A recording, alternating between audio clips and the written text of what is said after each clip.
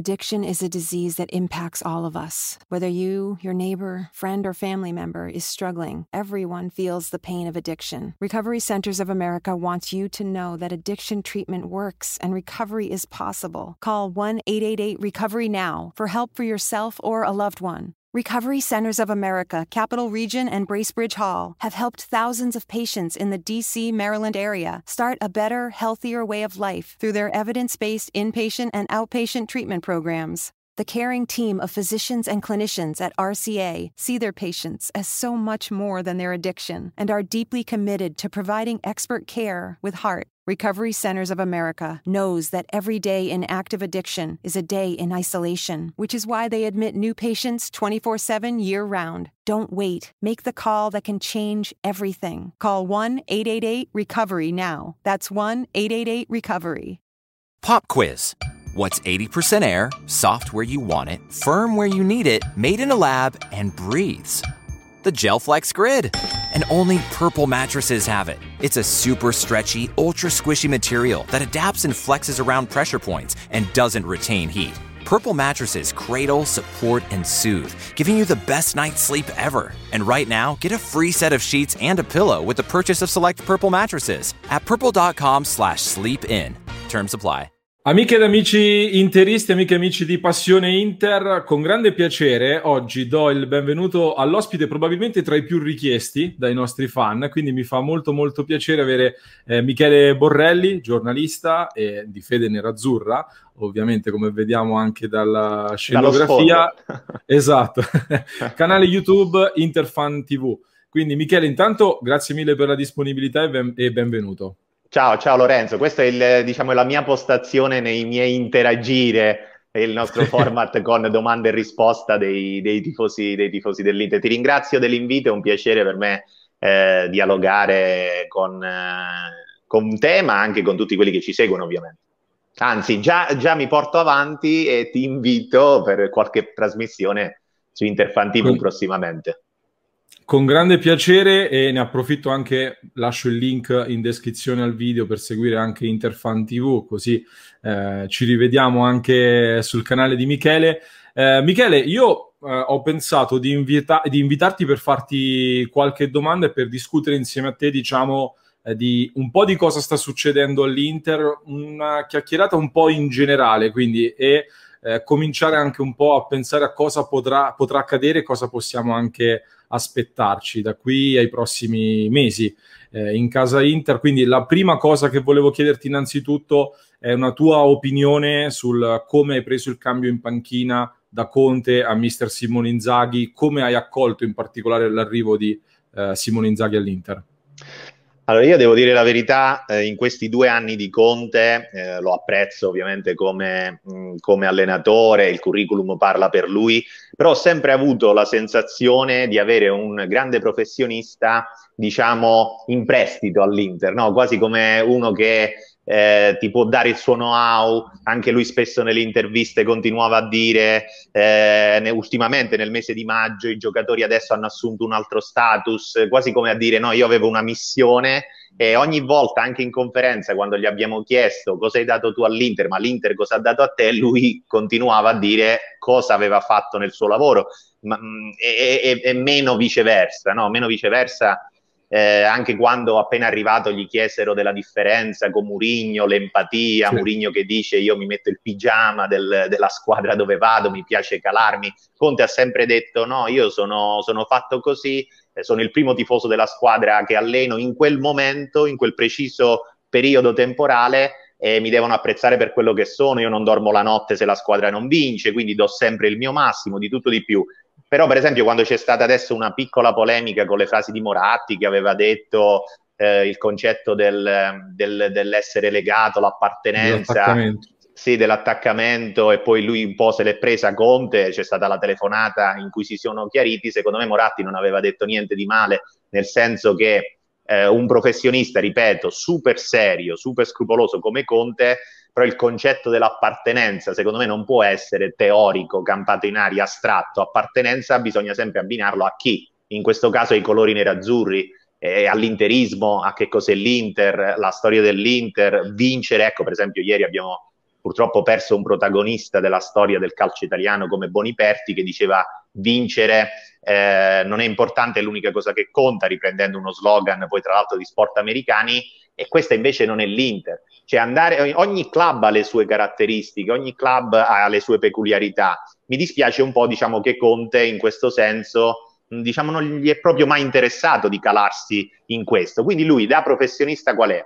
Quando il progetto ha diciamo, visto dei cambiamenti, purtroppo, perché siamo in un mondo che nell'ultimo anno e mezzo è cambiato un po' per tutti, lui non ha più sposato le conseguenze di questo cambiamento. Io un po' ci avevo creduto che lui potesse invece farlo, e ti dico perché.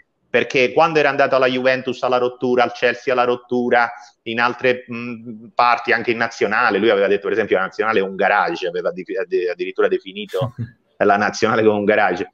Cioè, non c'era la stessa premessa che aveva all'Inter. Cioè, qual era la premessa all'Inter? Era un posto, un club dove le persone con cui lavorava quotidianamente erano tutte nei suoi confronti, stravedevano per lui, lo portavano sul palmo di una mano, i giocatori, era un gruppo plasmato da lui, migliorato da lui, lo riconoscevano come il leader. Zhang stesso ha detto negli ultimi consigli di amministrazione la nostra guida, cioè quale presidente, no? Anche quando l'anno scorso c'erano stati gli scontri e aveva criticato pesantemente la società, i dirigenti, alla fine hanno sempre cercato, no, di prenderlo per il verso giusto, per tenerlo legato all'Inter. E quindi io dico sì, magari ti vendono un giocatore, si devono abbassare i costi, ci sono delle indicazioni chiare, però è anche una bella sfida. Cioè, entrare nella storia dell'Inter vincendo un altro scudetto non era sicuramente facile, mentre lui ha visto un po' quello che era la situazione. Diciamo che secondo me, anzi per quello che io so, lui ha vissuto molto molto male l'inverno, perché anche se aveva Marotta, aveva Antonello, aveva la dirigenza, Zanetti e Oriali al suo fianco, lui voleva durante il mercato di gennaio un contatto, e ho detto forse una volta, poi non so se sono entrato nello specifico, ma se non l'ho fatto lo posso dire di nuovo anche qua per la prima volta, perché ho una conferma che c'è stato un contatto non avvenuto nei primi 2, 3, 4 giorni di febbraio tra il presidente che era in Cina e Conte, cercato da Zhang, e Conte, stizzito per quello che era stato un po' la gestione di gennaio, non gli ha nemmeno risposto, perché dice no, io mi volevo sentire a gennaio, non adesso, perché magari lui, capito, cerca sempre di tirare un po' la corda al massimo, cioè perché non si può fare una cosa, però vediamo, proviamo, tiriamo fin quando si può. Quando invece ha visto anche a fine stagione che non era una questione di tirare la corda, ma una questione di cose che si possono fare e cose che necessariamente si dovranno fare, e quindi sul mercato non si potranno fare, lui ha fatto il passo indietro. Tanti ovviamente si sono chiesti, ma allora perché la buona uscita? E ragazzi, la buona uscita perché voi vi immaginate un anno con Conte, cioè convivere con un allenatore che non sposa il progetto, che quindi sarebbe stato, non so, silenziato come Gattuso da De Laurentiis, cioè non poteva più parlare tutto l'anno, non credeva nel progetto, eccetera. Lui non si sarebbe dimesso, perché non rinunciava al contratto, e quindi o si doveva andare, non so, come Abramovic, a trovare il cavillo, cercare le vie legali, poi però Abramovic ha avuto torto e Conte ha avuto ragione, oppure, non so, perdere tutto, cioè esonerarlo e dover poi pagare, oppure vivere una convivenza difficile dove poi da un momento all'altro ci si poteva lasciare durante l'anno. Insomma, l'Inter ha scelto invece la strada dell'armonia, della serenità, e formalmente la fine del rapporto tra l'Inter e Conte è stato il migliore rispetto a tutti i suoi addii, quello al Chelsea, quello alla Juve, quello da altre parti. Quindi ecco, però su Inzaghi anche mi hai detto, quindi io su Conte, anche sapendo come era fatto lui, un po' mi sarebbe piaciuto che lui se lui avesse avuto uno scatto finale, no? Anche di sfida, di orgoglio per questa nuova sfida, per entrare nella storia dell'Inter ancora di più.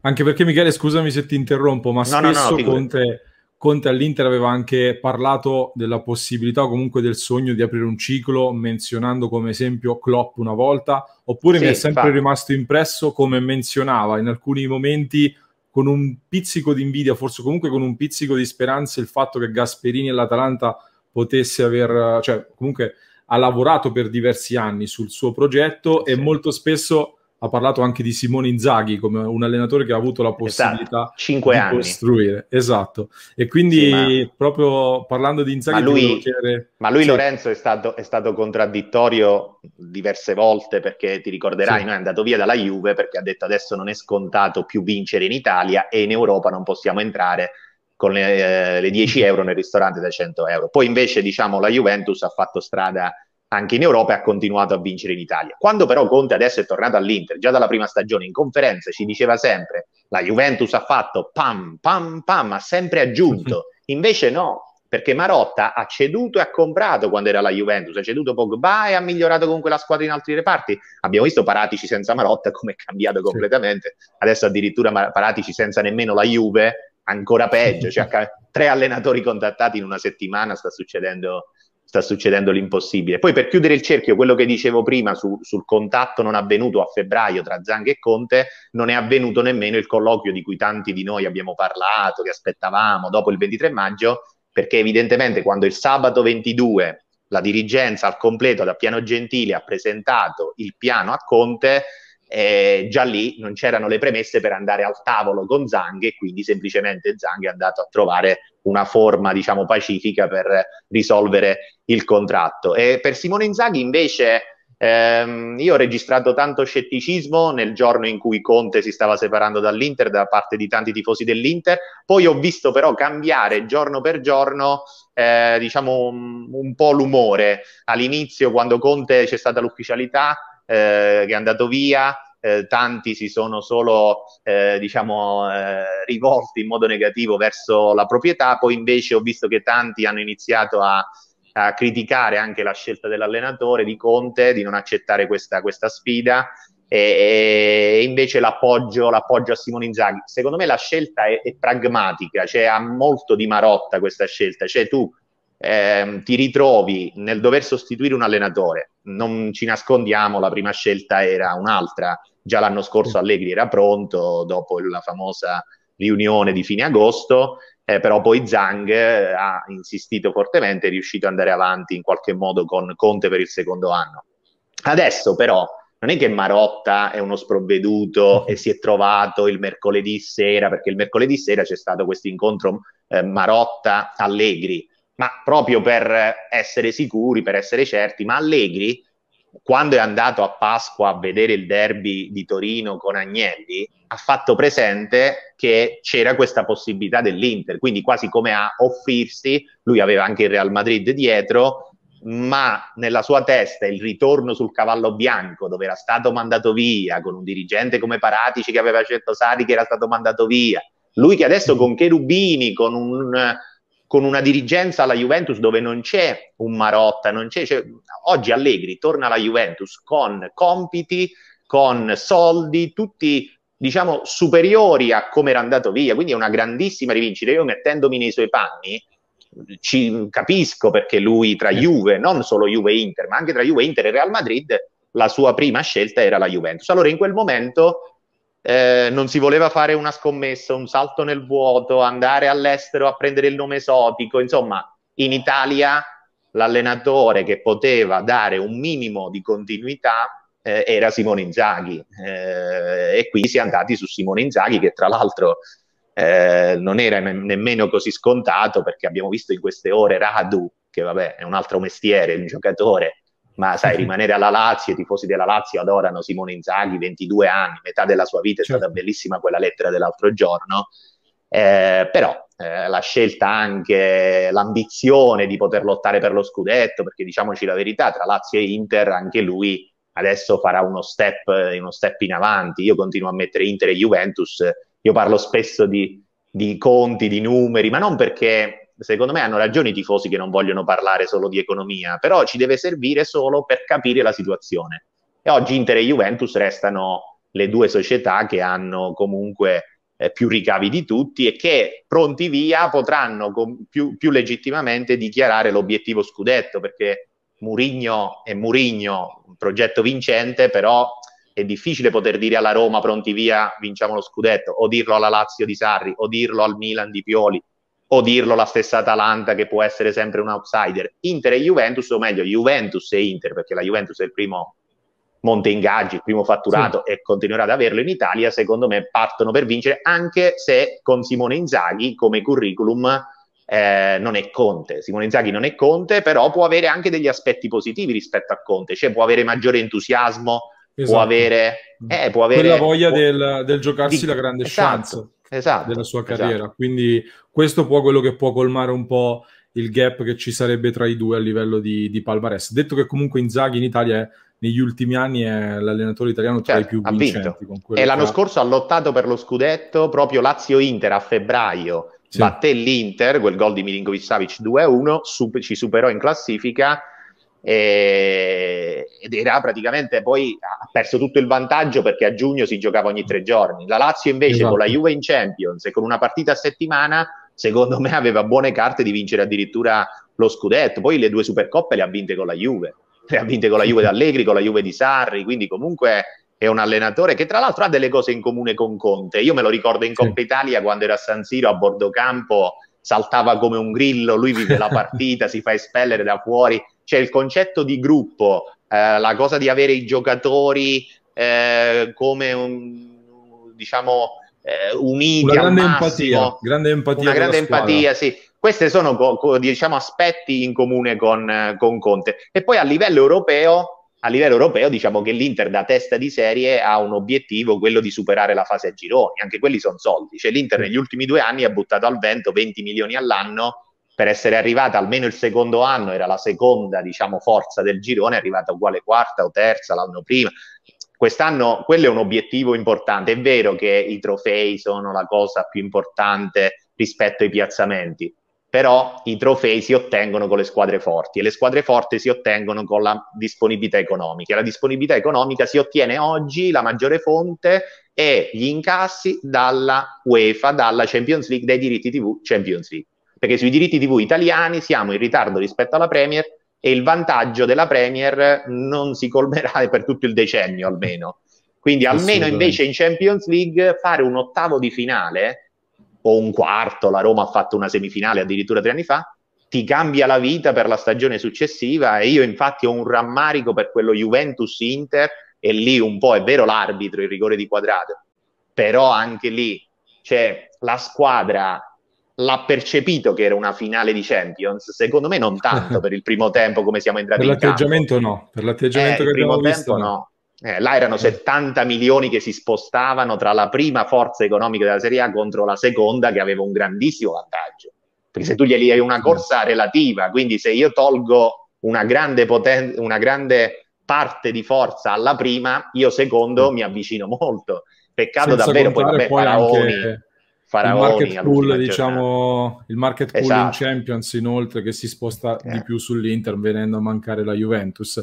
Michele, ti faccio un'altra domanda, poi vado anche verso la conclusione. A livello di ambizioni, quindi io sono molto in linea con te, Michele, anche a livello di ambizioni per la prossima stagione mi trovo di fatto d'accordo con tutto quello che hai detto. Ti chiedo allora un flash, senza entrare nel dettaglio, a livello di mercato, perché in molti tifosi in questi giorni leggono le notizie, leggono le dichiarazioni di vari agenti, eccetera, e si sono fatti prendere dal panico parlando. Capisco il tifoso che dice è un peccato avere una squadra da scudetto relativamente molto giovane, soprattutto negli elementi principali della squadra che ha vinto. È un peccato semplicemente non rinforzarla, figuriamoci andare a toccare qualcuno di questi tasselli. Però ecco, come dicevi tu, 70 milioni di differenza con la Juventus, soprattutto nel contesto in cui stiamo vivendo adesso, sarebbero stati ulteriormente pesanti. Quindi è un mercato in cui purtroppo bisognerà fare un po' di necessità virtù. Ti chiedo quali sono le tue sensazioni. L'Inter fa filtrare, che la cessione sarà soltanto una. I tifosi sembrano... Sì. I tifosi Sì, sembrano sì. non fidarsi più di tanto. Ti chiedo Ah. un tuo flash, che mercato ti aspetti da questo punto di vista? Sì, questa cosa a me fa un po' sorridere, nel senso che tanti tifosi dell'Inter si lamentano dei giornalisti, di noi in generale, poi però alla fine non credono a chi ha fatto in questi 5 anni un percorso con l'Inter, portandola da fuori dalla Champions, in Champions a vincere lo scudetto, a raddoppiare il fatturato, ad agire sulle strutture, aumentare i tifosi nel mondo, eccetera, eccetera, e però invece mettono ogni volta in dubbio la parola loro, così come Sala, che tra l'altro è il sindaco di Milano, che parla con Zhang, e Zhang gli dice sì, ti do la garanzia di voler restare per un medio termine. La Gazzetta poi gli ha fatto la domanda: ma medio termine che significa? 5 anni è il medio termine, a lungo termine da 10 a 100. Però al di là di quello, cioè, tanti devono capire che oggi il modello di qualsiasi tipo di proprietario che entra nel calcio è quello di sostenibilità. L'Inter non è vero che prima della pandemia, perché si è fatta di tutto un erbo un fascio, mettendo dentro i problemi del calcio, che è vero che c'erano anche prima della pandemia, però abbinandoli così a piacere a tutte le società. L'Inter stava facendo un percorso virtuoso, era arrivata al 53% del costo rispetto ai ricavi della squadra, quindi aveva fatto anche un passo in avanti, nel senso che si era sbilanciata quel meno 48 di 2 o 3 anni fa del fatturato dell'Inter, veniva dopo un meno 24, un meno 17, ci si stava avvicinando al pareggio di bilancio, e quel meno 48 non era un cambio di tendenza, era un voler fare un passo in avanti per fare l'acquisto di Lukaku, Barella, Conte, Hakimi e così via. Poi sarebbe tornato indietro quel tipo di investimento. Invece con la pandemia, tagliati i ricavi da stadio, diminuiti gli sponsor, le rate delle TV, e allora devi rivedere i costi, quel passo in avanti che hai fatto lo devi adesso fare indietro, e quindi devi fare una squadra che, ripeto, nel totale poi alla fine sarà la seconda più costosa della Serie A. Quindi, come dice, cioè, purtroppo qua ha ragione Zhang quando dice l'Inter viene prima del singolo, lo so, ci dispiace. E ovviamente Hakimi, ormai è diventato anche un pezzo di cuore dopo solo un anno, ha fatto benissimo Hakimi, ma è come quando noi scriviamo un pezzo e dobbiamo tagliare una frase perché deve essere di 60 battute, non vuoi tagliare niente perché ritieni tutto importante, e quindi non vuoi togliere Hakimi perché Lautaro è peggio, qualcuno dice peggio è meglio, ma uno vorrebbe tenerli tutti, Lukaku, Barella, Skriniar, De Vrij, Bastò, tutti. Però dipende dall'offerta, quindi qui non c'è in questo momento una scelta, qui c'è una trattativa sull'unica offerta seria che finora arriva, o l'unica, diciamo sono due, ma sempre sullo stesso giocatore, che è Hakimi. Lautaro dalla Spagna al momento, il Barcellona prende Depay, prende Agüero a zero. Come fa a prendere Lautaro? L'unico è l'Atletico Madrid, che al momento non si è scoperto, ha solo sondato. Però, come ha detto Camagno, tanti hanno preso l'agente di Lautaro e di Hakimi, hanno preso solo la parte negativa, secondo me. Lui ha anche fatto capire che l'Inter invece Lautaro lo vuol tenere. Poi la scelta del giocatore è normale che sarà fondamentale, ma ha 2 anni di contratto e noi ci facciamo la testa per uno che ha 2 anni di contratto. In questo contesto di riduzione di costi, la Juventus ha 2 attaccanti che sono, anzi 3, uno in prestito oneroso, l'altro a scadenza e l'altro che pregano di notte che si possano liberare dell'ingaggio. Il Milan ha uno che si opera adesso a 40 anni, l'altro che se n'è andato, ha rinunciato allo stipendio e se n'è andato, aveva 35 ananni, corteggiano un altro 35enne e non hanno una punta. L'Inter ha 3 attaccanti più Pinamonti, che io considero comunque, non so perché, cioè Pinamonti non lo calcola nessuno. Secondo me Pinamonti è un 22enne che la quarta punta la può anche fare, però vabbè, adesso entreremo nel mercato, insomma, Sì. in tutti i ruoli. Secondo me nel complesso l'obiettivo è quello di, come hai detto tu, di perdere uno. L'ha detto anche Marotta, Ausilio, l'hanno detto a 3 rappresentanti della curva che sono andati quel giorno a contestare sotto la sede, e poi il giorno dopo hanno fatto un comunicato dicendo ci siamo lasciati un po' andare e quindi abbiamo sbagliato, Un po' ed è stata rientrato. una grande ammissione di colpa.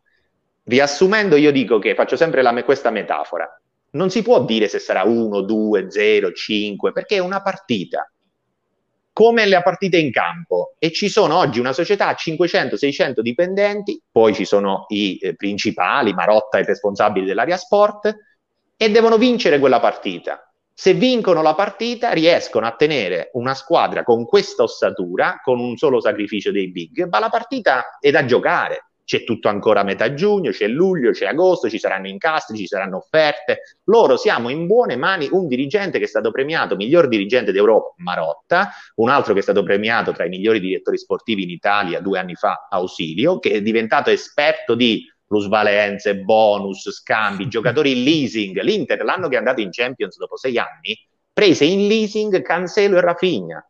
E poi non ha potuto riscattare Cancelo perché costava tanto, e quindi però è andata in Champions grazie a quell'operazione, con Dobbia in prestito, tutti equilibrismi. E quando finalmente Ausilio avrebbe potuto fare quel mercato sulla base di una squadra importante che ha già vinto, è arrivata la tempesta perfetta che gli ha rovinato un po' i piani. No, settlement agreement, è riuscito a uscire dal settlement agreement. Insomma, io credo che quella partita fuori dal campo si può vincere, dobbiamo intenderci su che significa si può vincere significa perdere Hakimi, sostituirlo con 2 fasce comunque forti, perché poi può uscire pure Perisic e bisognerà ragionare sulle offerte che arriveranno, e in attacco invece il piano A è tenere Lautaro e completare solo il reparto. Adesso anche a centrocampo si dovranno fare tante considerazioni, ma tante squadre hanno giocatori che verranno messi sul mercato a partire dal Barcellona, ma da tante big alla fine, quindi bisognerà avere veramente grande pazienza e saper sfruttare anche qualche occasione. L'Inter, a differenza di quelle squadre che ho nominato prima, alcune, diciamo almeno il Milan, partiamo così, non ha diciamo buchi, anzi ha troppi giocatori, e quindi non ha tanti prestiti, cioè ha giocatori di proprietà, e questo è un valore, e ha anche tanti giocatori di valore con contratti lunghi. Quindi facciamoli lavorare 2 mesi e mezzo, e io sono convinto che uscirà una squadra tra le prime 2 di valore del campionato insieme alla Juventus, davanti alle altre 5 che lottano per la zona Champions. Ti vado a fare l'ultima domanda, Michele, aggiungendo solo una cosa, perché hai citato giustamente Marotta e Ausilio. Mia considerazione personale: nel momento più complicato forse da gestire, attraverso il quale l'Inter dovrà passare, fortunatamente, e questo secondo me è un grosso merito che non viene dato invece a Suning, l'Inter si trova ad essere gestita dal miglior management che c'è attualmente in Italia, tra l'altro smentendo anche le notizie che sono circolate nelle ultime ore. Smentiamole perché... del tutto.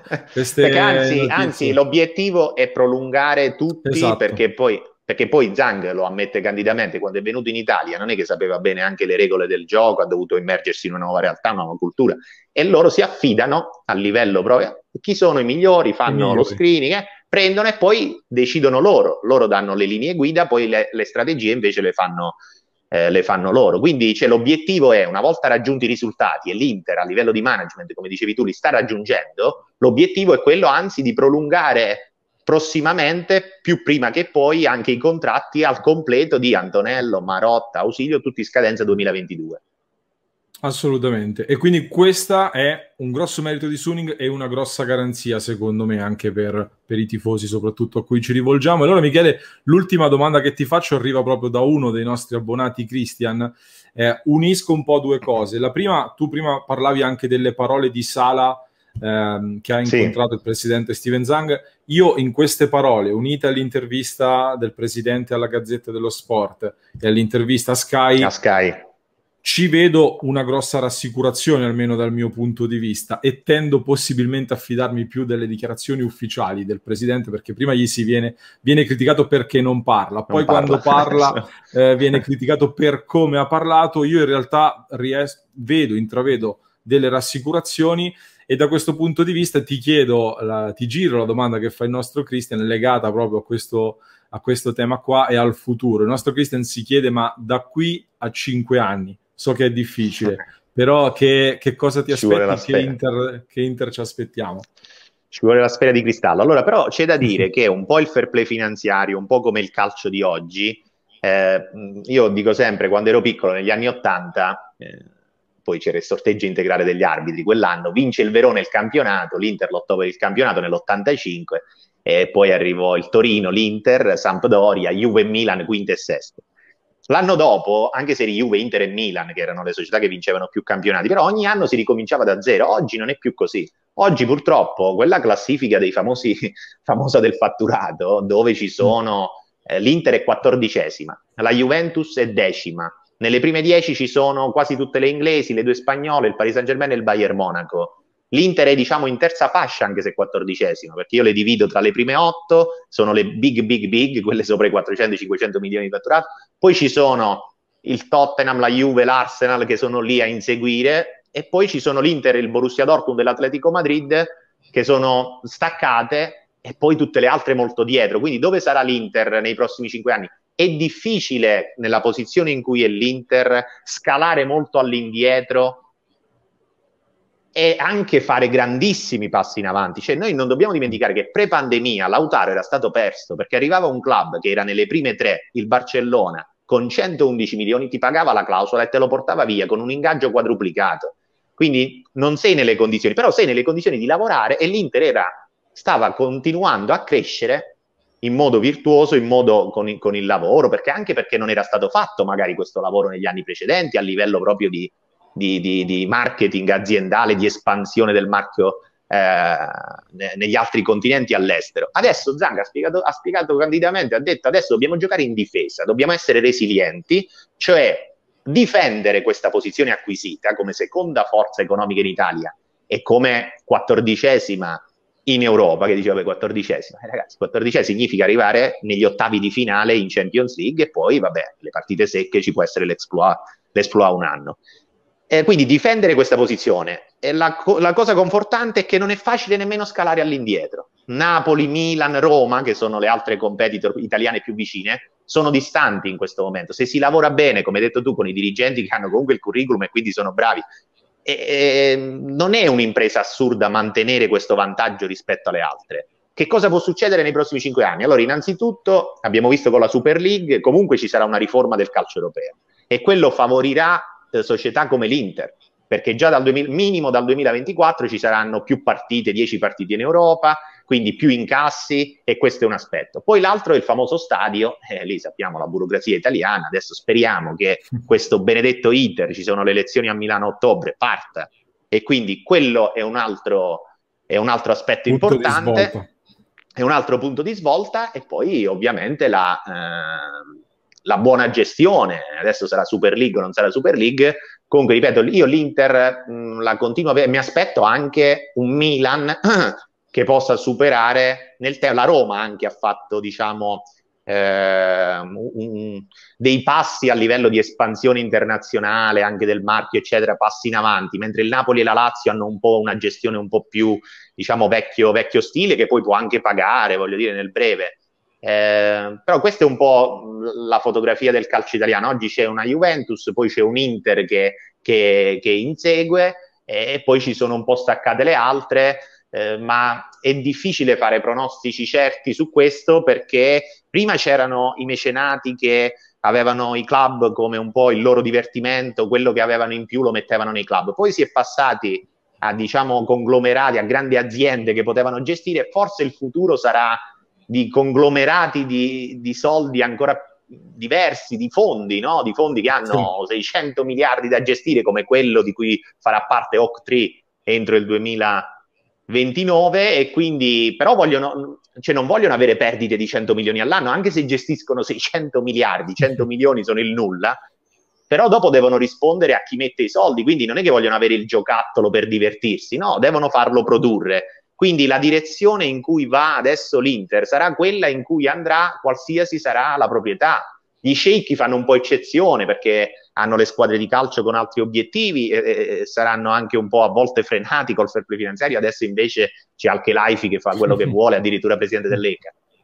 Però ecco, mi dispiace che il tifoso dell'Inter vince lo scudetto, l'Inter dopo 11 anni, e oggi, ma Suning ha avuto il crollo in borsa perché sono state bloccate le azioni.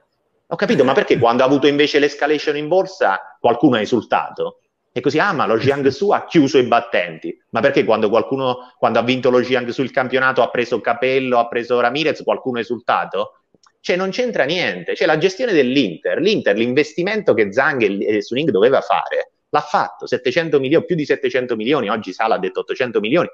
Adesso si deve lavorare bene a livello di azienda, di management, per poter creare delle basi, e già, diciamo, la strada è stata intrapresa, solide, per poterti permettere i giocatori più forti. Io credo che se un tifoso è consapevole di quello che è il calcio di oggi, non c'è da isterismi, c'è da godersi lo scudetto, cioè qua non può passare in secondo piano uno scudetto vinto. Io su questo veramente mi dispiace, mi dispiace. E soprattutto e vado in chiusura, Michele, capire sempre più quanto sono entità distinte comunque il destino dell'Inter dal E della destino proprietà, di Suning certo, e certo. della famiglia Zhang. Sono tre Esatto. mondi staccati. E questo Lorenzo mi dai l'ultimo assist per ricordare, perché purtroppo lo dobbiamo dire che ci sono stati purtroppo anche dei colleghi che dal 2 di gennaio hanno iniziato a fare un po' di, tra virgolette, definiamolo tra virgolette così siamo tranquilli, terrorismo psicologico, sul fatto che sull'orlo del fallimento era l'Inter.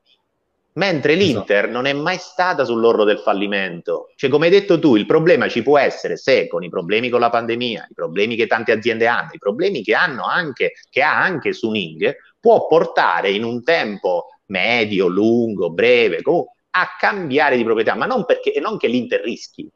E lo scenario quale sarà? Lo scenario sarà, ecco, il vantaggio di Suning è che ti porta, come disse Moratti quando ci fu la prima cessione di quote di maggioranza a Toir, ti porta il mercato internazionale in casa. In questo caso ti portava il mercato cinese in casa, che ti ha portato dei vantaggi, cioè ad accelerare la crescita dei ricavi. Adesso è una situazione un po' più complicata, un po' più difficile, però io tra un fondo che deve solo gestire e una proprietà che comunque adesso è arrivata, e voglio dire, ha capito un po' dove si trova, quello che sta facendo e ha intrapreso un percorso, io preferirei la continuità. Poi se così non sarà, comunque l'Inter partirà da uno status molto, molto buono, alto.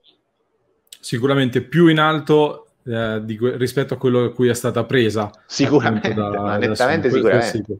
Anche Michele, lì Moratti non è che voleva vendere l'Inter, questo credo che i tifosi dell'Inter perché qualcuno dice no, ma Moratti non è che voleva vendere l'Inter, il suo progetto ideale era lasciarla al figlio, ma è stata una necessità. E quindi cioè non è che ci sono tantissime alternative a questo tipo adesso di gestione, ripeto, sostenibile del Stato, ma poi nelle nostre famiglie come facciamo? Cioè vogliamo prendere la Ferrari se non ce la possiamo permettere, tornando a Conte, entrare nel ristorante dove non possiamo poi pagare e dobbiamo rimanere a lavare via? No, cioè quindi voglio dire, come brand, come valore, si parte da un punto alto, perché dobbiamo sempre fasciarci la testa, pensare diciamo sempre in negativo? Perché parte un giocatore, ma partono i giocatori, anche gli altri dovranno diciamo tagliare i costi, e lo sappiamo, la FIGC addirittura ha approvato delle regole sul dilazionamento delle tasse allo Stato sul pagamento degli stipendi a 24 mesi, e l'hanno fatto passare come era un problema dell'Inter, quando invece l'ha detto Rummenigge che Bayern Monaco è una delle società più solide. Scusami se sono a volte un fiume in piena su queste cose, ma mi dispiace, ripeto, che il tifoso dell'Inter non si goda mai il momento. Addirittura quando Zhang ha detto godiamoci lo scudetto, è stato un motivo per attaccarlo, per dire vedete, ha detto godiamoci questo perché adesso non si succederà mai più. No, in altri passaggi ha detto dobbiamo lottare per il massimo e cercare di vincere quante più partite possibili, altro che non bisogna vincere più. Anzi, ecco, l'ultima cosa, la rassicurazione qual è? Come ho iniziato, chiudo, cioè i ricavi dalla UEFA sono tra i principali ricavi oggi, che arrivano fino ad avere anche un 30%, 40% dei diritti TV, e quindi qualsiasi progetto non può ambire a uscire dalle prime 4 oggi del campionato italiano. E quindi cioè, questa è una garanzia. Qualsiasi proprietario ha tutto l'interesse ad avere continuità di una squadra competitiva. Nessun pazzo prende l'Inter, fa un investimento e dice io voglio arrivare vivacchiare a metà classifica. È una cosa che questa è veramente senza logica e senza razionalità. Questa è un'altra garanzia o tranquillità, se qualcuno vuole, che si può avere. E ci butto lì allora, chiudendo la chiave anche scaramantica per chi vuole crederci, diciamo, sono anche dichiarazioni praticamente sovrapponibili a quelle che fece Marotta, se non vado errato, il 25 settembre, era proprio all'inizio della stagione che poi ha portato allo scudetto. Quindi sì, se vogliamo anche essere con Conte Marotta disse, ti ricordi anche la quella conferenza Marotta disse no, dobbiamo arrivare sempre alle prime 4. E Conte disse no, io devo avere sempre quella possibilità di vincere all'orizzonte, però la società non gli metteva pressione. Quindi adesso non è che è cambiato, anche con Inzaghi l'obiettivo è sempre arrivare alle prime 4, ma lottare per vincere. In Italia lottare per vincere, non cambia il discorso. Fammi fare poi in chiusura anche veramente anche da parte mia, oggi c'è stata la lettera dell'Inter, un grandissimo, sentitissimo, forza Chris, vedo la bellissima maglia alle tue spalle, Sabato scorso stavamo parlando di tutt'altro, invece oggi è stato bellissimo, insomma, vedere immagini, sentire dichiarazioni, sto bene, ecco, questa è l'unica cosa che mi interessa dire a proposito di Eriksen, i pronostici, il futuro, la partita, no, oggi quella partita è che lui stia bene, recuperi serenità e poi vedremo con tutti i test, tutte le cose, noi lo aspettiamo, gli auguriamo il meglio.